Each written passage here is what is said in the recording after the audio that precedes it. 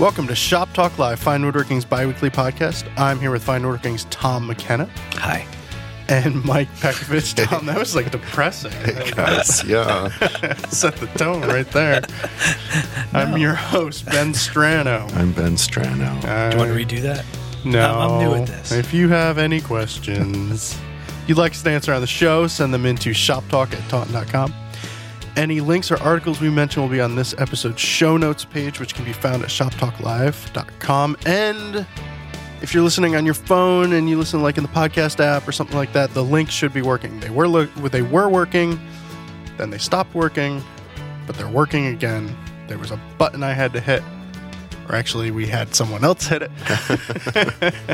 So if you go to like the more info thing, links that we're talking about articles should be available in the more info little tab in your podcast viewer. The more info thing. I like that. Yeah, that's a technical name. That's high tech. The doobie-doo. All right. If you're watching on YouTube, please click that thumbs up button. Tom, you haven't been here for a while. Hi. Hey. It's been a while. You've been busy. A little bit. It's all good, though. In addition to the hands-on event down in Tampa, which we've been working hard putting together, that's happening February 1st through the 3rd. We've also rebuilt the Fine Woodworking membership program, and now we have something that we're calling Fine Woodworking Unlimited. Unlimited. Can we get an echo on that, baby? Yeah. Which is a really cool product that, you know, we've been talking about for a long time, and it brings together all of the product offerings that Fine Woodworking does. You know, we've got, you know, a whole website, we've got a print product, and so now there's going to be synergy finally between print and the web membership. And Synergy? Synergy, wow. baby. Yeah, high tech. All right. So now you get, it's a bundle package for $99 a year. You not only get the print subscription, but you get a membership that includes access to everything, including the digital archives, the complete illustrated guide to woodworking, and a bunch of other things. So that also basically gives you the video workshops, projects and plans, all the woodworking videos that we've got, which is like probably more than 900, it looks like.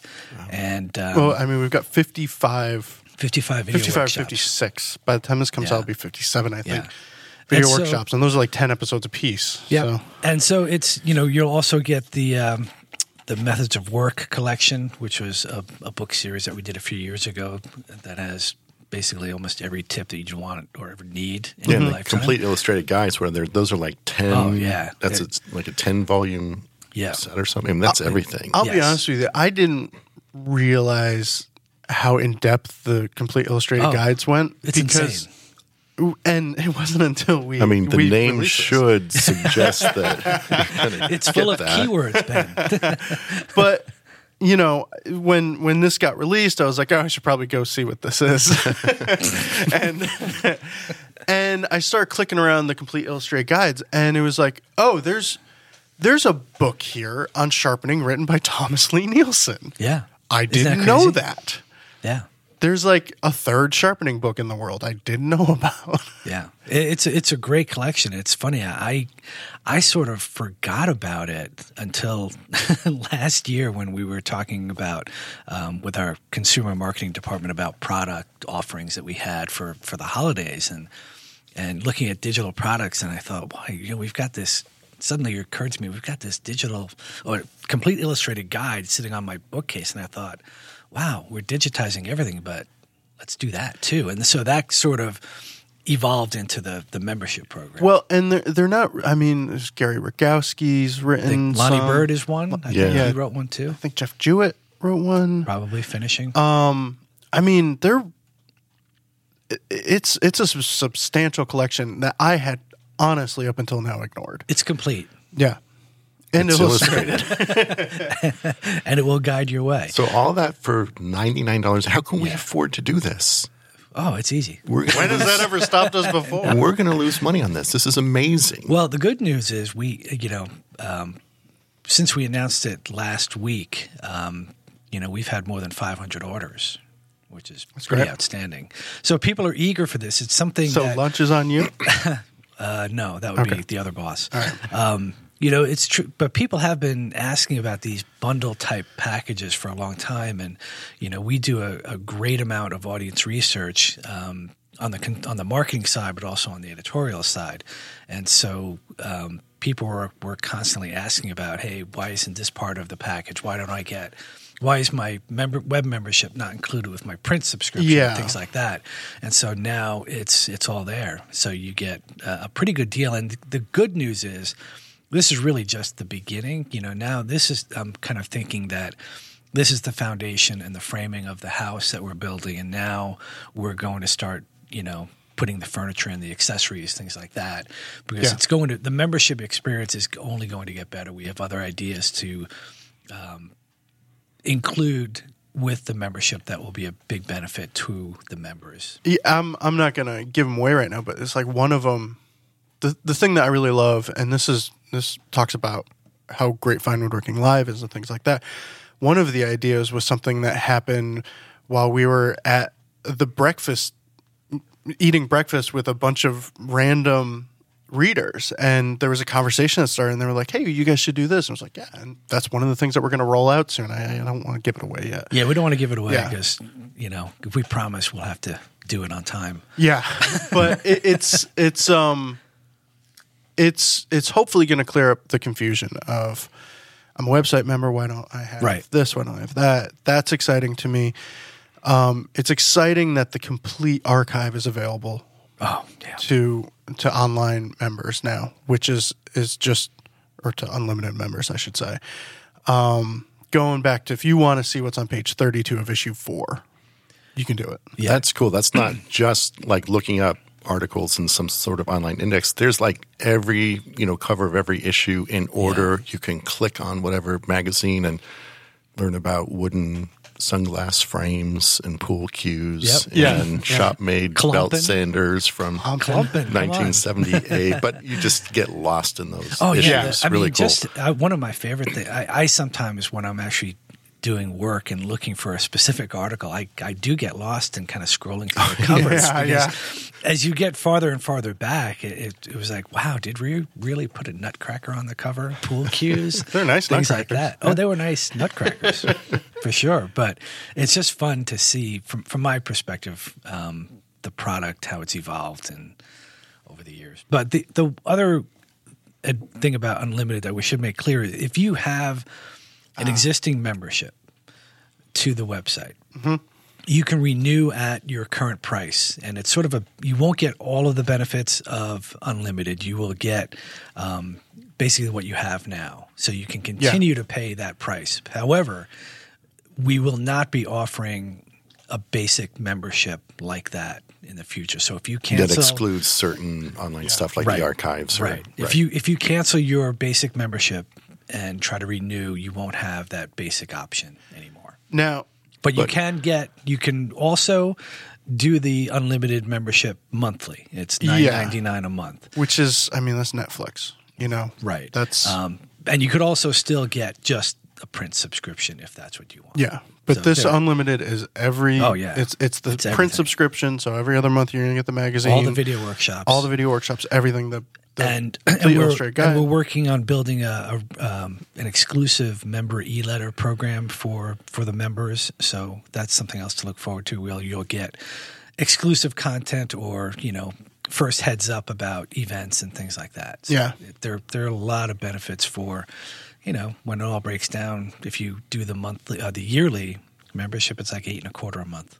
Cool. So it's a lot. So in celebration of such things, what? And there's a little confusion in the YouTube world. You have to go to the finewoodworking.com show notes page and leave a comment on the show notes for this episode, 175. And if you do that, it'll enter you into a drawing to win a year of unlimited membership. Yeah. Cool. That's awesome. Hey, we had I forgot to send it to Ben. That's my bad. But we have a chart that kind of lays out all of the benefits of each level of what you are. Maybe we can post that to help readers kind of get their heads around. Let me ask you this question. I'll do that. and you may not know, so I apologize for asking this. So let's say I am like a subscribe to the web for, what is that? That's a yearly thing that I'm subscribing to currently? Yeah. It was monthly. You could do a monthly. Yeah. Okay. And then let's say that I currently subscribe to the print issue and I have 2 years left on my subscription. Oh, man. So Why now, are you doing this to him? how do I, and I want unlimited, but I'm already getting 2 years of magazines. Am I going to be able to? I think what you'll have to do, I don't know that we can accommodate that. Okay. I'm sure. It's just, I don't know. You'll have to call our customer service department and they'll take care of you. You will get credited for the money you have. Yeah, there's a math formula out there that our people are using. I'm not a math guy, but I'm sure that they'll allow you to upgrade. Yeah. They're not going to say no, right? I hope not. Not if you tell them not Someone's to. going to get fired if they say no. I feel the need to just make one note. Jeff is not here, so I keep looking at that camera over there and over here, and I'm all over the place, and that's why I'm looking at the camera creepily. Because I'm just making sure it's still recording, because I'm super paranoid. All right. Is it recording? Are we on? It is. And so is this one. So like every 2 minutes, you're going to see me go, record. Well, it's funny. Since the last time I was here, you've really jazzed up your, it's all Jeff. your stuff over there. They're like flashing lights. I feel like I'm on, getting ready to launch a space shuttle or something. We probably had the new recorder, but Jeff made this, because people don't know Jeff's a woodworker too. And he snuck into the shop and he made this little podium thing that the microphones are on and all that stuff. And it's in chaos right now, and Jeff is sweating and freaking out because I've messed up his room. Ben is touching his stuff. He touched it. He moved it. This morning he's like, "You're putting it all back, right?" You should post. I'm sure we have it somewhere from last year's. No, the year before. The first year we did live at Southbridge with the Hardwood Derby. Yeah. Jeff made an incredible car. Oh yeah. He turned the heaviest piece of wood I've ever seen. It was like some weird Cocobolo? No, I don't know. It was a scrap of heavy, something. He turned it into a camera. Yes. So it was a turned camera, and it was the cameras that we use. It was a Panasonic P2 car. It was crazy. Yeah. So Jeff has some chops. And this is the one that Jeff will never listen to.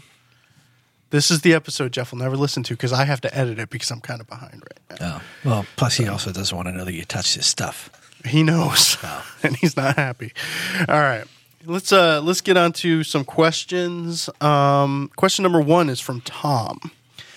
I am building a credenza that will be 84 inches long. I almost said feet. Why do I do that?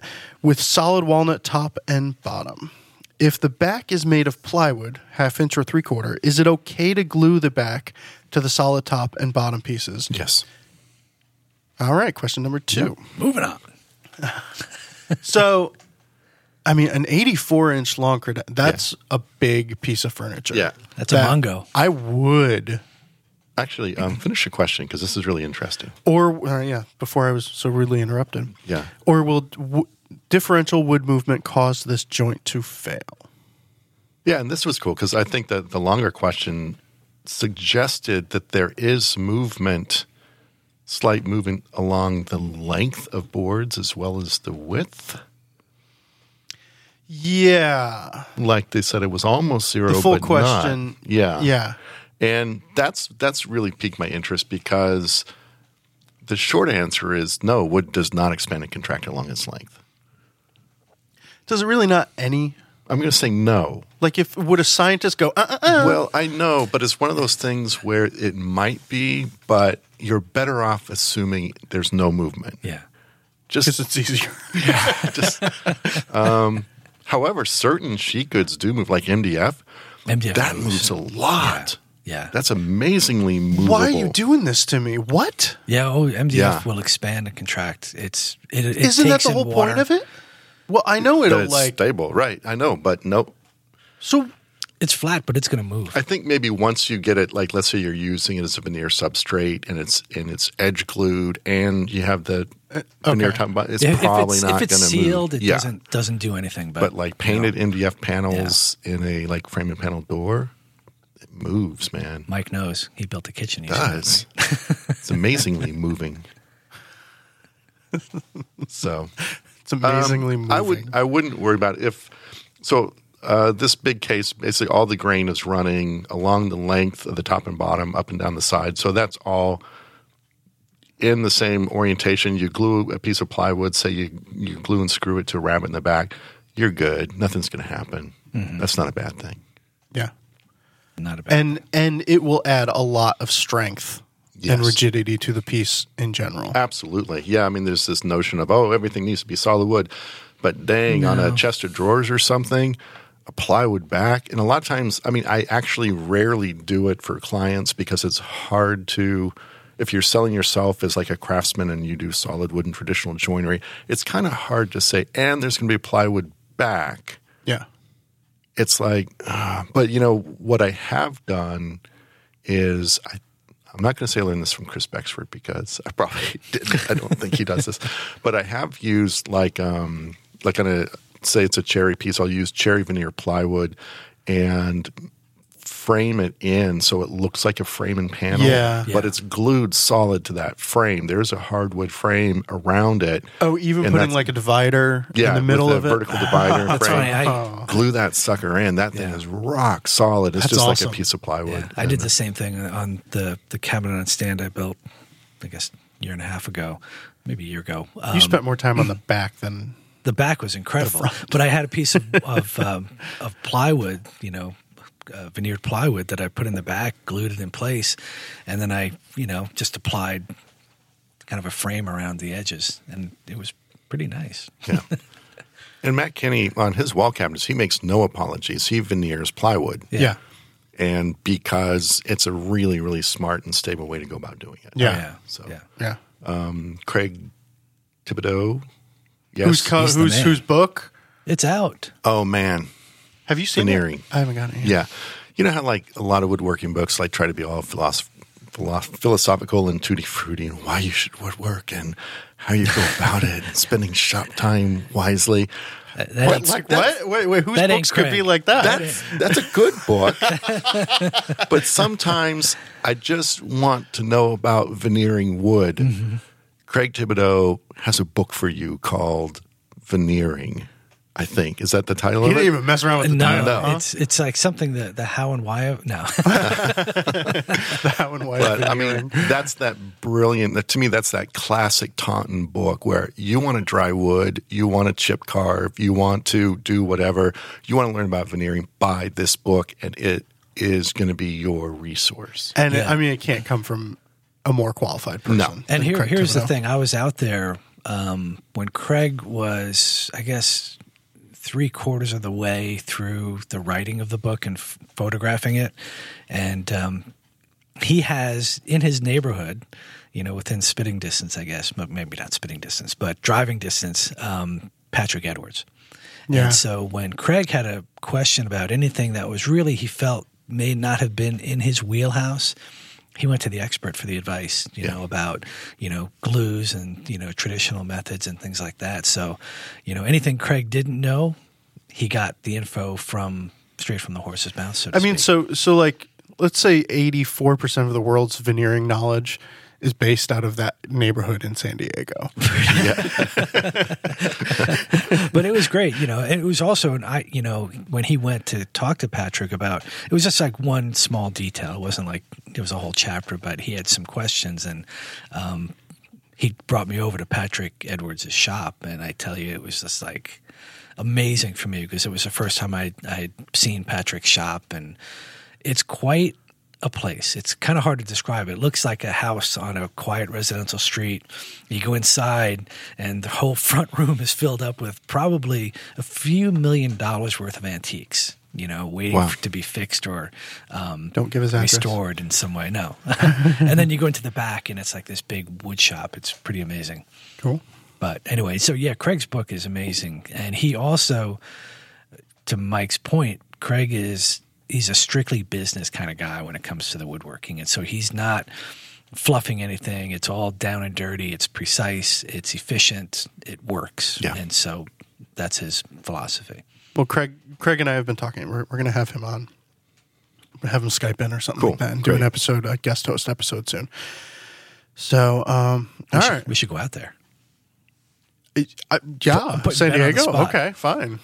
Yeah, just don't go at the end of May. It's the beginning of the June swoon. Gray May, June swoon. That's when I go. And it's always After- like 50 degrees and raining. Huh. Sucks. So, I mean- like Connecticut. Yeah. Yeah. Actually, when I was out there last year, Connecticut was warmer than San Diego. Huh. It rained the entire time I was there. Very sad. You taking notes? Yeah. I'm taking notes. To That's live what in I do. Connecticut and go to San Diego for a week and have the weather suck, because I that's know. probably the only week of the year that it sucked. Well, I go out there for the San Diego Woodworkers show. That's part of the reason I go. So it's always at the same time of year, end of May. And the first time I went, I was like, yeah, it's San Diego. I'm psyched. I'm going to pack some shorts. You know, who needs a sweatshirt? Blah, blah, blah. I got out there and I was freezing. I actually had to buy a sweatshirt because I was so cold. I didn't pack a jacket or anything. I thought, hey, I'm going to be California, baby. And I was so miserable. So the next time I went out, I brought a sweatshirt. And but I didn't bring enough like long sleeve shirts or long pants. So the third time I went out, I was basically packing for like a fall trip to New England. Anyway, All right. Let's answer another question. This one's from Ron. What are your opinions on various panel clamps available? And he specifically asked about the dam stem clamps. Yeah. And are they worth buying? In most of your videos or articles, I see shop-made wooden cawls and lots of bar clamps, but I'm looking for a less stressful way since I struggle to keep things flat as I rush to get clamps on before the glue sets up. I've never used this particular style of clamp. I've used the wood, I think they're Wood River, the 4-way clamps. We have a couple of those With the down at notched shop. wooden cawls and the clamps on each end. Yeah, these Yeah. guys. A lot of times you just get the hardware and you just supply the wood yourself. Yeah. Yeah, I mean These are the the dam stems. dam stump is kind of the same, except there is no real downward pressure being applied by the crossbars as you tighten. Okay. I mean, you're just sort of manually with your hand pushing down as you tighten. Yeah. Both of those things are not really going to get you, I think, all the way where you want to go. Another system, which we have in the shop and I really like, I used for years and years and years, is the Plano clamp Yeah. system. Cool thing Is about that the one that's like built into the wall? you have to hang it on the wall. You hang it onto the wall. So, I mean, that takes up no floor space in your shop, which is really cool. They're pricey. I think it's like around $400 plus to give you, I think maybe 3 uprights and a little channel piece that they hang from. And then you still need to, on a long panel, you still need to add clamps because to get the, to spread out the clamping pressure where you want. They actually, I think they do a good job of aligning your parts. But that said, I've switched to wood battens and bar clamps. Yeah. Because it's really hard to get downward pressure right over the joints on a panel glue up, and that's really what you want. Anything that's clamping from the sides, even if it's putting some downward pressure as you're clamping, it's really not translating 100% all the way across the board.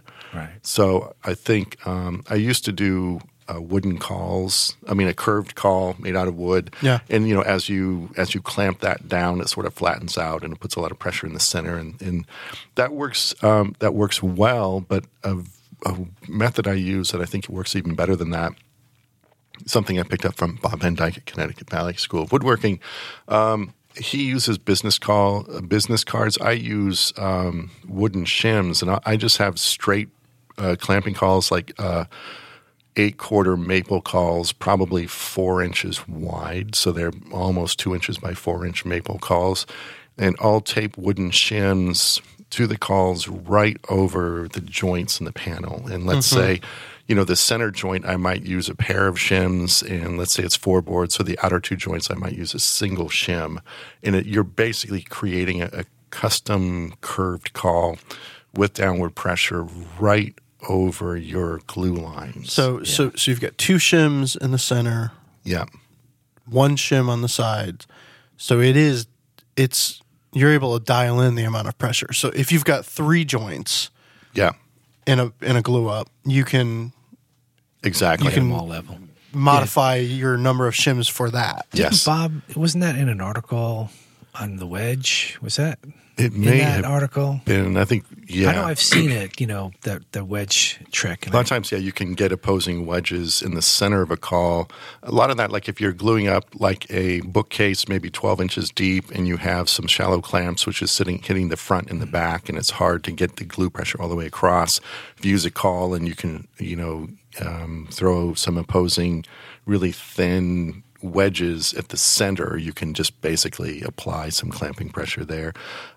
Here's a really, really good tip is that if you tighten your clamps across a joint first and then you try to tighten your cawls, the boards are not going to align. They're going to be stuck in whatever position they are when you tighten them. So tighten your cawls first because as tight as those cawls are, you can clamp across those joints and still get a lot of glue pressure across the joint. But if you clamp across the joints first, those cawls, it's really hard to get those boards aligned. Mm-hmm. It's funny. I used to really sweat, getting these panel glue ups perfectly flat. And I used to use that Plano in our shop. And I still, you still wind up cleaning up glue squeeze out. So I don't get stressed out about keeping the panels like totally flat. I do my best and I use cawls and stuff, but I know I'm going back to surface again. So as long as I'm, not completely out of alignment, and the cawls are what I use. I use wooden cawls, and I kind of taper them a little bit on each end. So, and I use packing tape around them so the glue doesn't stick. Right, to them. that's a good idea. But yeah, I used to get really stressed out about panel glue ups because, trying to get the cawls on and, when things would get out of alignment, I'd be like, I got to take all the clamps off and redo it. And then things jam up. And now it's, I'm like, all right, I messed up a little bit over here. It'll be fine. As long as it's not kind of making a sleigh bed on me, I'm pretty happy. I think the thing that I used to do is I would try and I mostly just have bar clamps. I would try and balance the panel glue up on the balanced bar clamp on top of my bench. Sure. Yes. As opposed to having cawls under the glue up that raises everything up, that lets you slide the bar clamps in wherever you want them. And the more shops I go to, the more I see 2 big 4x4 beams or something like little that. bench horses. Yep. Yeah. To raise that glue up and be able to slide the clamps wherever you need them. So you've got these bench horses, you call them. Yeah. You've got these bench horses. They're sitting there, and then you've got your clamps all spread out along the bench. And They're then already you start set up to the right length. Exactly. Because you practiced it. You're chill. Do not rush the glue up. Yeah, just don't rush. Prep. Really make sure your edges are jointed really square. Make sure, it's all going to come together before you get glue on stuff. And make sure that the clamps don't jam up on you. Yeah. Of all the glue ups, I mean, I think if you prepare well, of all the glue ups, a panel glue up is the least likely to go wrong on you. If your prep is good, yes, you're exactly right. So it's you can stack the odds in your favor on panel glue ups. Everything else, you're screwed. Yes. But, yes. It's hard to reverse something. Yeah.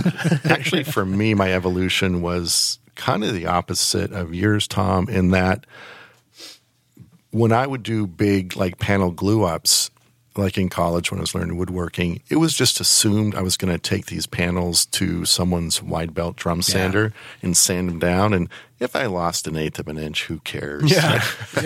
When I started getting into hand planing, and it's sort of like your first time hand planing a glued up panel will really inform your next panel glue up and how close you try to get that. That's true. I mean, I used to think that a really good panel glue up for me, honestly, if there was any, within a 64th of an inch, I didn't want any sort of offset greater than a 64th. That's pretty good. If you can feel it, no big deal. Now, the good glue up for me is if when I take my scraper to kind of scrape the glue line once it's dry, I should be able to scrape that joint flush with a card scraper, without even pulling out a hand plane to, really flatten that. That's ideal. Well, yeah. Yeah. But I aim for perfection. But that's I'm not, ideal. But I'm not aiming for within a 64th. I'm really kind of aiming for perfect. It's like when you take the scraper to scrape the glue off. If the glue comes off both edges, you're good. Otherwise, if you're not flush, there's that little pool along one edge, and you're like, but don't I'm keep screwed. scraping until you get rid of that, because now you just have a trough at every glue line. Right. Yeah. Like that first scrape, that's exactly right. That's kind of my indicator of how well I've done. I'll scrape until I get one edge of that glue up to wood. Okay. And then if there's glue on the other side, okay, that's just where you missed it. You may be able to get that with a scraper, but I'm going to start scraping across the entire surface, probably at a 45-degree angle. Mm-hmm. And if it's still not, then I'll get a hand plane scrape, sort of 45, and with it. So what I do, I haven't built anything really large, or wide, but when I have, I built a couple cabinets a few years ago for my daughter, and the way I did the glue up is I glued them up in sections and then flattened those. Yeah. And then that one glue line from when I was putting the whole thing together, that's when I was really dialing it in to make sure, oh my gosh, this is it. And we're going. I think I did have a little bit of an undulation on one of them, but that's not a bad way to go. But it's, it's kind of what I'm limited to in my shop. That's the smart way of going if you have to get to that point. Well, it's also less stressful, when you have, two glue lines versus like 3 or 4 or 6, for me, it's all about reducing stress. Yeah. And it works for me with the equipment I have. Anyway. I've done a glue up where it was like, that panel glue up, that just didn't work. Okay, saw right through the joint. That's true. You can always it's like you could all right, I just lost an eighth of an inch of width, but whatever. You can't cut apart a table, right? Yeah. Well, I guess you could. All right, now let's move on to our all-time favorite tools of all time for this week. I thought we were doing smooth move. You do that because we were supposed to do smooth move, and then I screwed up and I kept tool on the script, and you're like, oh. So, do you want to go first? Nah. I'll go. I'm just being difficult, but go ahead. I know when you're being difficult. Mine is going to be the piece de resistance. All right. That's Irish for the best. What you got? I had to give a moment for crickets. Mine is just my little sharpening stone holder. And it's a riff on, so Woodsmith Shop, Don something, the guy. Pesci? That's what I thought. Penske was. I want to say Pesky from Seinfeld, but it's not that. No. He did a riff on Bob Van Dyke's sharpening stone holder.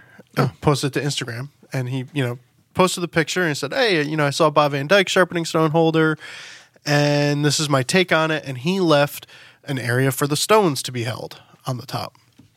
And I saw that. I said, "Wow, that's cool. Well, I can one up that." And mine is just it's a simple little box with 3 little nooks in there, if you will. And the top, the edges are raised up on it, so the stone just sits in there, and that's what holds it while I'm sharpening. It just is one of those stupid little things I think I took one morning to make, and every time I use it, it makes me happy because all of my stones are right where they need to be. Everything is right there. Just get to sharpening. Yeah. And with the method I'm using, I don't have to flatten anything. It's all right there, all in one little box. So it just makes me happy. It's a box of happiness. It is. Cool. There's the title of the episode, Ben's Box of Happiness. I don't think that's going to be the title of the episode. Subhead. All right. I'll give you that one. Although, those are really, really cool. I made something really similar to that. I bought a set of what do you call this? The thickness gauges, little bars of different thicknesses from Infinity. They're about the size of a piece of chewing gum in various thicknesses, of course, from like a 16 feeler gauge. No. Setup blocks. Setup blocks. Oh, setup blocks. Okay. I was So it's just a handful of these little things, but they came in this massive plastic clamshell case, foam cut out, with like yards of foam, and you like pull down this massive briefcase. It looks like you have like the nuclear command codes like inside of it, just for this little setup block. So I made a similar thing to what you have. In the overall dimension to hold every single block, it's maybe like an inch wide by 5 inches long by 4 inches high. Yeah. And just like zip, zip, zip. They'd all just fit in there perfectly. And like, that's the coolest thing. I pull that out, and I like the setup blocks, but I like pulling them out of my little case and putting them back into place as much as anything else. So I get that. That's really cool. It's much better. Sounds much more appealing than my Tupperware case. For your stones? For my stones. Yeah, but water stones, I mean, unless you've got the Norton tackle box thing, which is awesome. Chris Gochner liked that. He uses it, and you have one. Yes, I travel with that. They're awesome. Suspend your stones in the water. It's like a Ferris wheel for stones. Yeah. You know? That thing or a water wheel is awesome. Yeah. I made a little case for my Shaptons when I had them, and you got rid of them. I did. I wanted them, dude. I tried to sell them to you like every day for 3 weeks. Thanks for thinking of me. It was always like, so did Tom buy those Shaptons from you yet? No, not yet. We'll eat one of these days. Waiting. Speaking of Tupperware, I was making tacos the other night, which I want to do. And, you know, if you have 3 tacos, which is the magic number for a first serving of tacos, and you try to put them on the plate. Thank you for the first serving part. Yes. You know, it's hard to keep them upright. And yes, you can make taco stands. We have not run in those in our magazine for some reason, but we need to. We should. But I had a small Tupperware. It was maybe only 2 inches high. It was maybe 6 inches long and only about 3 or 4 inches wide. So it was a long, rectangular, shallow Tupperware. Perfect size for 3 taco shells to hold them vertical. No mess, no spill. It was excellent. It's funny. Every time I go to a restaurant, and, you know, we have a great Mexican restaurant in our town, and someone always orders tacos, right? Yes. And they always bring it out in a fancy little rack where it's upright and pretty. And I'm like, why don't I have that at home? We eat tacos all the time. Like the kids, my son's at college, but it's still one of my daughter's favorite things. Like tacos. What do we want for dinner? Tacos. Yes. So yeah, maybe we should do a wood taco holder. And not just bent laminated. We'll have Michael Fortune design it. Oh, man. Would that be wild? We could do a roundup of contributing editors doing different taco stands. Like the tea box. They would love that. They'd be so They excited. actually would. I don't know. I bet they would. That'd be awesome. One way of finding out. Raleigh will have a heater or something on his, you know, or some sort of motorized and his contraption. Would be made out of chicken feet that are holding the taco shells. Mike, is that your all-time favorite tool of all time for this week? It will be next time. Okay. My all-time favorite tool of all time for the week is actually not exactly a tool. It's a person. Not that the person is a tool. in no means whatsoever, but my favorite person of all time for this week is your wife, fine woodworking editor Barry Dima. Because after the last episode, when I was complaining that I didn't have a pair of dividers, he gave me an extra pair of dividers that he had. And they're awesome. So thank you, Barry. So dividers are my favorite tool of all time for the week. And since Barry gave them to me, Barry is my all-time favorite tool of the week. Can't argue with that. Divider. Wow. I don't know how you didn't have dividers. I don't either. Because it's like, dang, where are my dividers? And now I have them. Yeah. Yeah. I'm on the verge of a divider issue. Where I have too many. Okay. But give it to Mike, then you could be a tool of the week. I'm no Barry Dima. This is true. Dima almost sounds like a tool. The Dima tool. I mean, Dima sounds like a ska band. Ska band.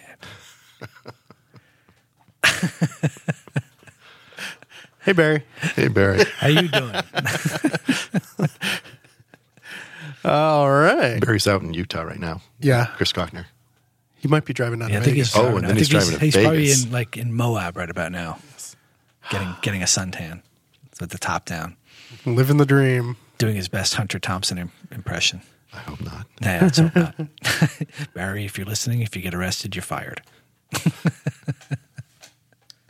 So that's how. Next, do we have another question? No. What's your favorite tool, I have a Tom? tool. Well, Oh my gosh, I almost forgot. Well, Oh, you brought it. I have it. All right. So those of you who are listening can't see what I have, but I have no little hammers in my shop, and every time I go to put a little brad or something in, Yeah. I'm always like grabbing either a framing hammer, which is 27 ounces, which is overkill, or just one of those little house hammers. And so I've been looking at buying one, and I always forget. Until I need it, Yes. I never Yeah. think about it when I'm at like Woodcraft or looking at online catalogs. So I was cleaning out a section of the shop just this week, and I came across this little beat up tiny hammer, and I fell in love. And you stole it. I stole it.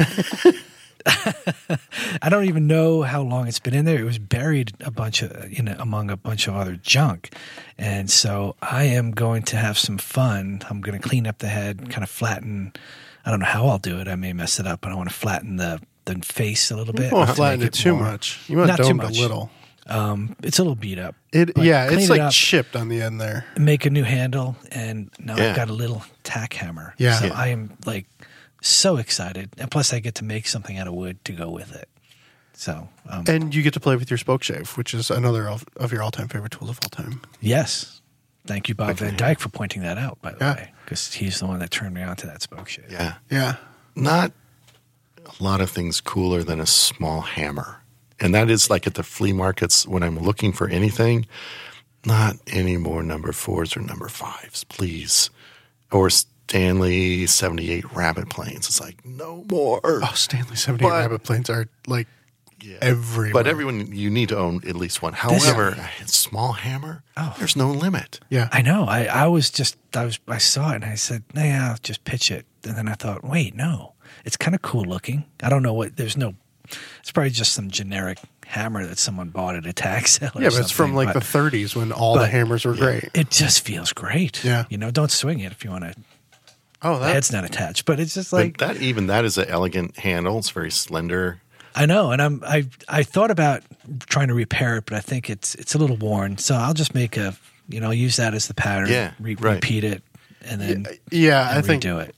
there's there's too many wedges that have been jammed in this head. Ben had pointed out to me just this past week, I have a lot of wood, so I'm you gonna have sacrifice. a hoarding issue. It turns out. I'm going to sacrifice. Well, the problem is I kept some of the wood in our wood shop here, and I have a stash at home. Wait, and I you have forgot. more at home? Yeah, I forgot about what I had here. So now my wife is a little upset at me. Well, good luck with that. All Anyway, right. So it's my little hammer. Nice. And I can't wait to use it. All right. Well, we're going to take a quick break. And when we come back, we've got a question about Garrett Hack's hunt board that Tom is probably going to tell funny stories about because he shot that, right? Yes. All right. So don't let us down. Not to the funny stories. Okay. Hi, I'm Tom McLaughlin, host of Rough Cut with Fine Woodworking, sponsored in part by Felder Group. Season 8 is now airing on PBS and brings unusual, unique design inspiration and easy-to-follow project instruction to woodworkers at every skill level. Check your local listings or visit finewoodworking.tv to watch right now.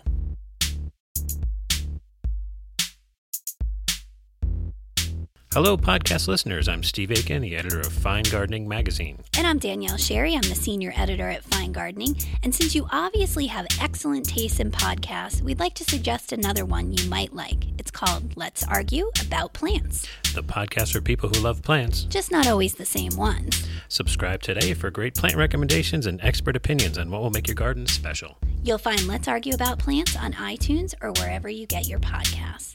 See, we went for almost a minute without arguing.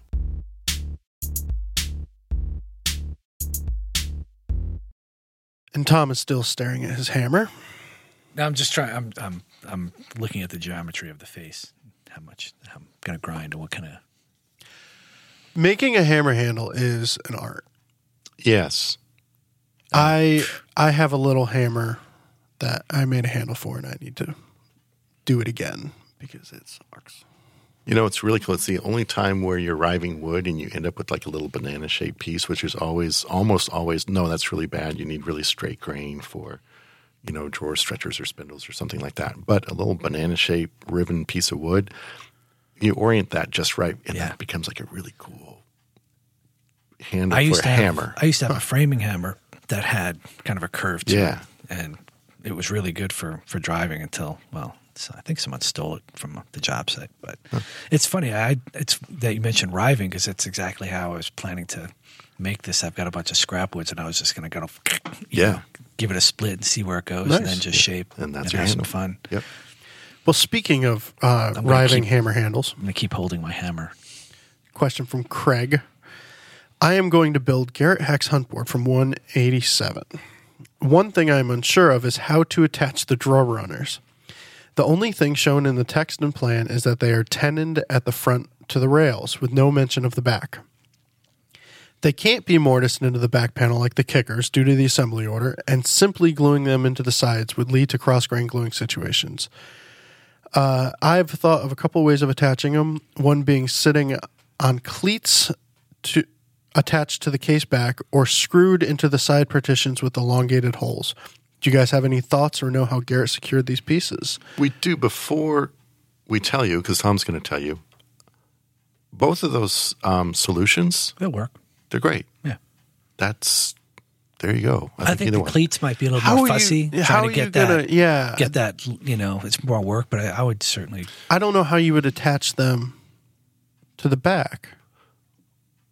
The cleats? Well, if it's already assembled and you're throwing the dividers in there or the runners in there when the back is already in place. You could mortise the cleat and tenon the runner. Pocket hole. And Mike takes a swing at me. Duck. You want the hammer, Mike? The head falls off. Just be careful. No, I think that those solutions would be good. It's funny with that.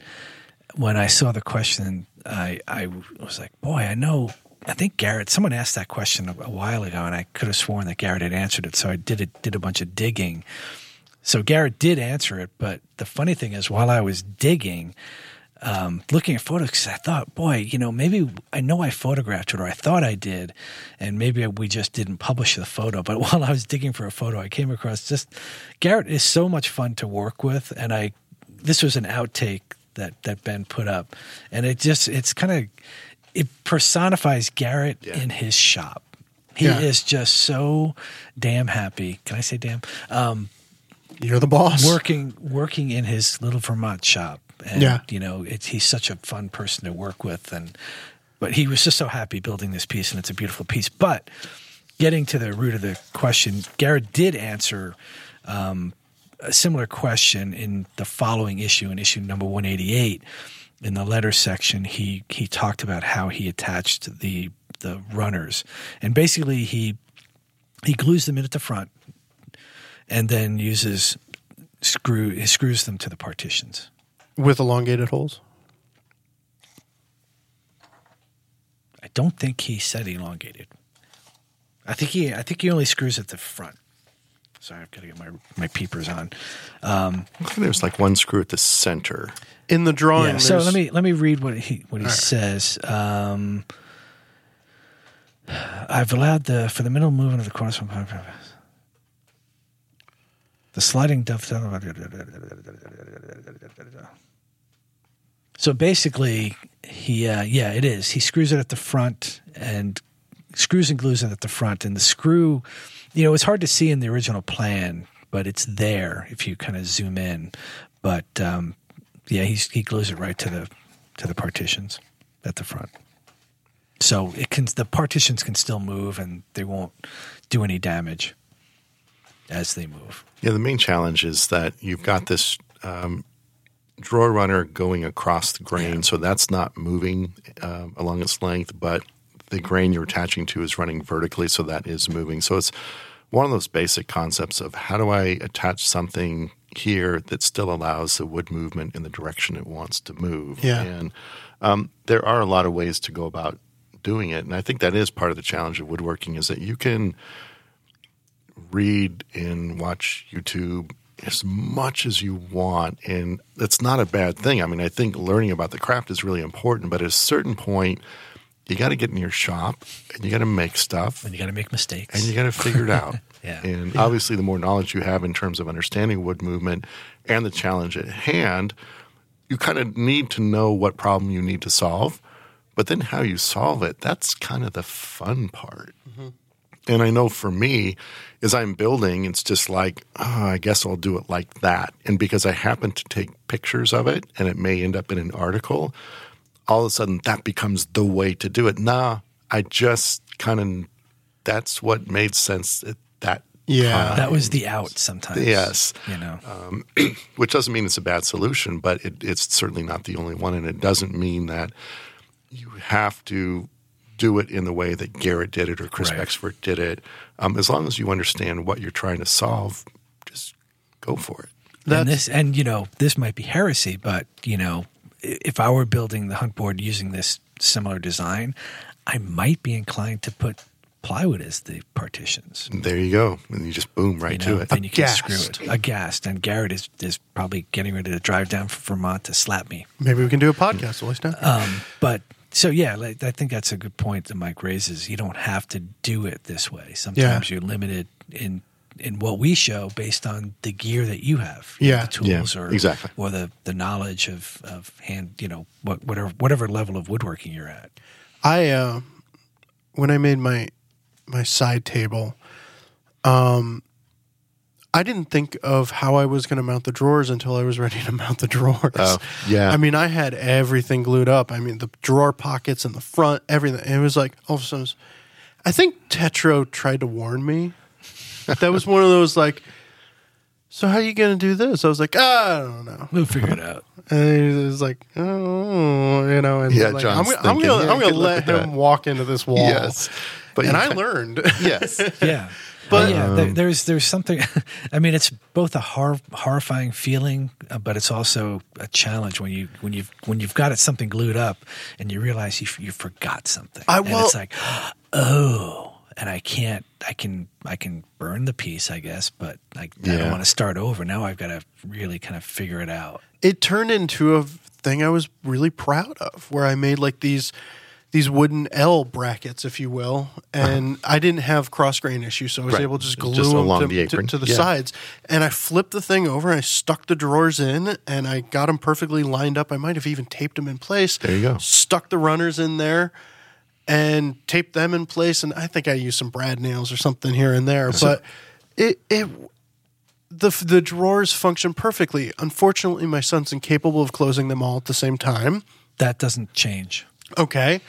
But it's one of those things that now it's like, wow, I really backed myself into a corner, but I figured it out. And that's just as much of a prideful act. Okay. Here's an empirical question for you. What? As woodworkers, we love fixing problems and mistakes and covering them up so that no one notices. Why do we tell people about them? It's my living.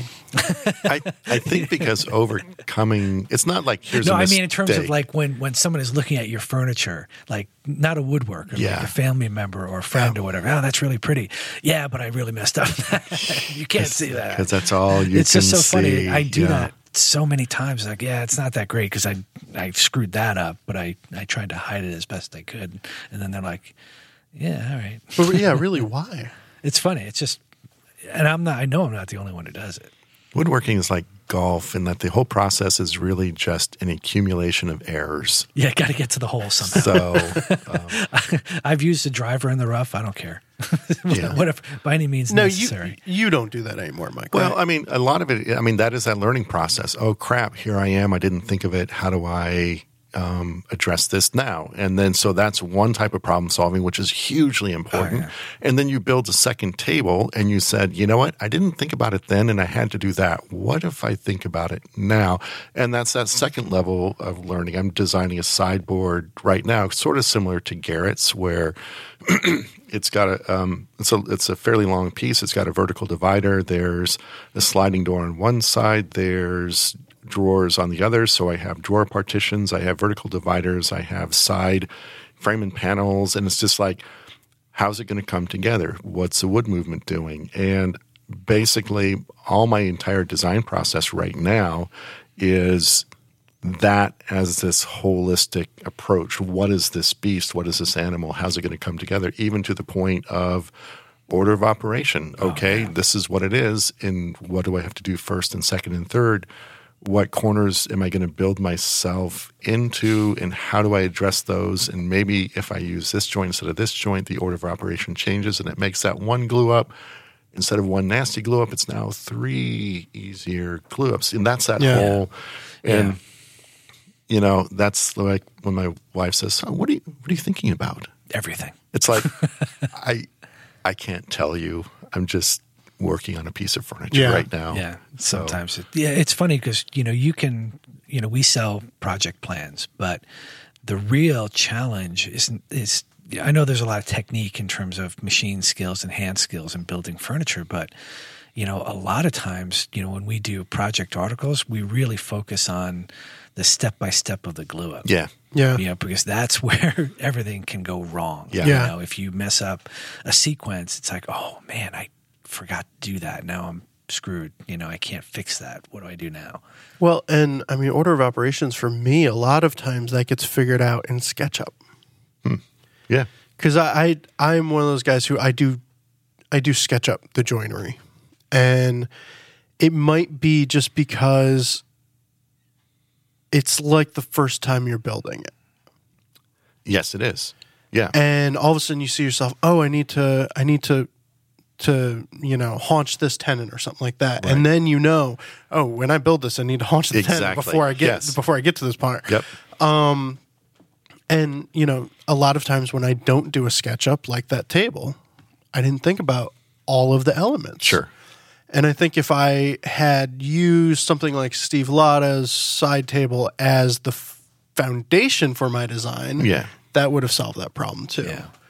So using a known thing, there's so many. A good way. Just so many pitfalls to think about as you get more complex in what you're building. There are always sequences, and if you're a hobbyist, oftentimes you've got one shot. You're not typically making like a line of furniture to sell for clients. It's like, I'm going to build one piece. I have to nail it because this is all the good wood I've got. Yeah. A long, long time ago, you and I got into a conversation about building a bunch of stuff. And you had said, don't build 4 chairs at the same time. Build one, then build another. I don't think I said that. Really? Well, because you had said that you're going to learn, you're going to make mistakes on the first one that you won't make on the second. Yeah, that's good advice. And the third. I'd say build. If you're going to build 4, build one, and then build 3. A set based on that. Yeah. Yeah. But yeah. Yeah, sounds smart. That sounds like that something is. I'd say. I'll take credit for saying that. Right. I have no recollection. Whatever. So, but the other thing is like you said, well, if I would have followed Steve Latta's plan on his little table, it would have ended up correct. And yeah, that's true. And here's the downside to actually knowing things is that you can, without really realizing it, you start to work yourself into corners like, oh, well, that's the correct way to make a table. Now, every single table you make is going to have 4 legs, 3 aprons, and 2 drawer stretchers and a drawer with sidewinders. And it's like, well, that's a really good way to make that table, but what if you don't want a table to look like that? Yeah. So, but if you have it locked in, well, I know how to make a table. It sort of unintentionally locks you in design-wise into a specific type of table, and then you have to break out of that.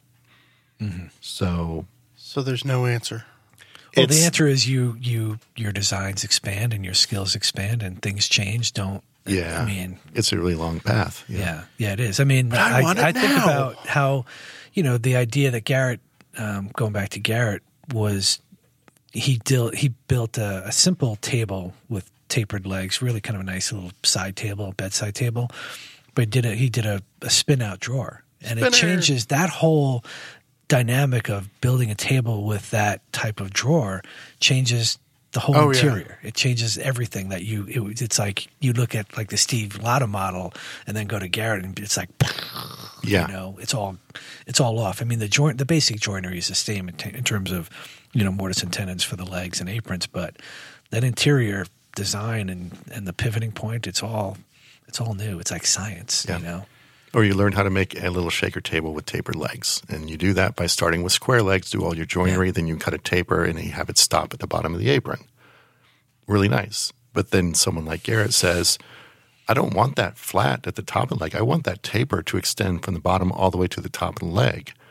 Ooh. And then that just opens up this huge can of worms to do a really subtly different thing, requires a completely different method of going about building it. Yeah. And that's awesome. Yeah, the angles change everything. I on the cabinet on stand that I made, I had never, did any kind of joinery on an angled surface, and that's where the stretchers were. And so it was a similar thing where it was a struggle, just kind of trying to get that fit perfect every time. And I kind of went through not a lot of wood, but I made a lot of mistakes, A lot of cursing. I'm not necessarily a jig person, so I was just trying to, figure it out and kind of hack away at it until I got it right. And eventually I did. But it's a challenge. Yeah. Right on. Well, let's hit some reader comments or listener comments. We had last episode we had Bob Van Dyke on, and wow, people like Bob. Who doesn't like Bob? I don't know, but Bob's awesome. He has a great open house. He's got cheeseburgers at his open house. Absolutely. And a great tool auction. Yes. Well, not auction, but a tool sale. Yes. The best local tool sale I'm aware of. I agree. Yeah. It's actually the only one I know of. I don't know any other places that have that kind of a tool sale except for yard sales. It turns out Hyperkitten lives like right down the road, though, so that's awesome. That means nothing big time to me. Vintage tool vendor, Hyperkitten. Oh. Josh. So we don't have to pay shipping. We'll just go with Hyperkitten stuff. Oh, does he sell stuff? Yeah. Does he have a shop? He has a like his personal workshop. No, he doesn't have not a storefront. He has a website. Oh, does he? And don't say it on the air because I want to go check it out. I think it's hyperkitten.com. No. All right. Got till Friday. Does he have any little hammers that need new handles? Probably. He might have little handles that need a hammer. I don't know. Great hammer. Let's see. From Mark Barabbas on the website for question number 2. Mike, I don't think this is directed towards you. It was the question asker. Yep. About veneering. He says, apply a generous coat of Type on 3 with a paint roller to both substrate and the veneer. Wait for both surfaces to almost dry. Using a hot iron, press the two surfaces together. The heat will activate the adhesive. This is further described in Mike Burton's book, Woodworker's Guide to Veneering and Inlay. Mario Rodriguez wrote an article on that for us many, many years ago. And he followed that up with another article on fixing veneers that had been applied with PVA glue and iron. So yeah, we'll find both. That was, try it on the sample board. That was a while ago. That was like 99 maybe. Yeah, 2000. it was one of the, and I remember, I was fairly new to the woodworking magazine. I remember it was like such a big controversy that Mario was doing that. And like, that's crazy. And then people were writing in saying, that's crazy. Don't I think the issue was either bubbles in the process, how do you get rid of them? Or it could be delamination or bubbles after the fact. Yeah. How do you deal with that? I think weren't there a bunch of Q&A, like people had written in with questions, and I remember there was some sort of a Q&A follow-up by Mario. Maybe I'm not remembering correctly, but it was quite the controversy. Yep. All right. And as controversies go. Exactly. That's huge. Yes. Don't do that. From Good Grief Garage, it was great getting to know Bob a little better. I also want to thank Ben for the helpful notes he posts for every episode. Thank you for thanking me.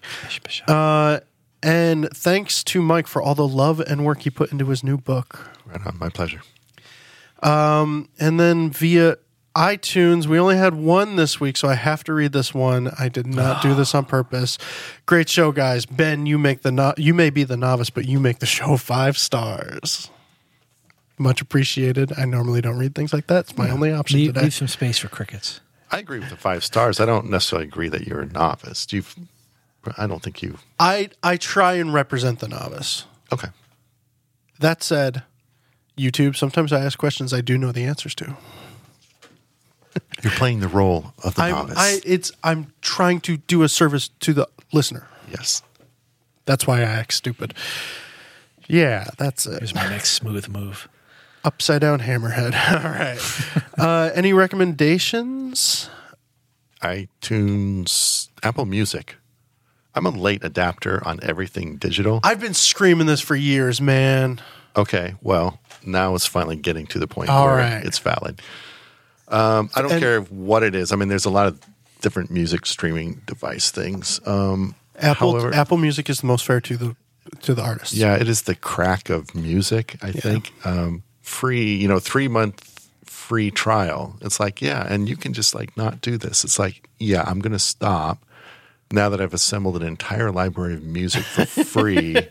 No, it's cool. I mean, I've downloaded probably, 20 albums, all the old stuff that I liked that I just couldn't repurchase, and all the new stuff that it's like, that's cool. I like that song. I'm not going to pull the trigger and spend $9.99 on an album. I was like, boom, it's all there. Yeah.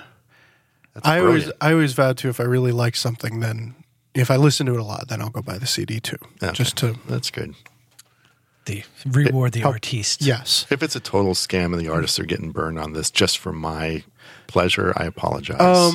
No, it is the most fair. That as far as I know, it's the most fair. Okay. Well, I probably use the least YouTube fair. comments? I use Amazon Prime. For my I don't music. know. Cool. I don't know. I'm an Apple nut, so whatever. And it's funny, it's allowed me to go back and revisit some like albums that I had when I was like in high school. Yeah. And it's like, I never bought the CD versions of them. So, Right. Because I was like, I don't really want to I don't want to buy another Foghat. Did you throw CD. away your Foghat cassettes now? No, I still have Foghat Live. When I was cleaning out my basement, I came across my album collection, and I have the original Foghat Live album cover, which was kind of cool. Like you could flip it around. I don't want to. Yeah, you should stop. We're going into the swamp. I used to have a fog hat. It was a baseball cap with just the word fog on it. All right, we got 2 minutes left on that card, and Jeff is not here to put another card in, so I am going to wrap this up. That's all for this episode of Shop Talk Live. We'd like to... Oh, then we don't have a sponsor to thank. Oh, sorry. Crossing that out. I didn't say outro this time. If you have questions you'd like us to answer on the show, send them into shoptalk@taunton.com. If you're watching on YouTube, please click that thumbs up button. We'll be back in 2 weeks with another episode. Thanks for listening.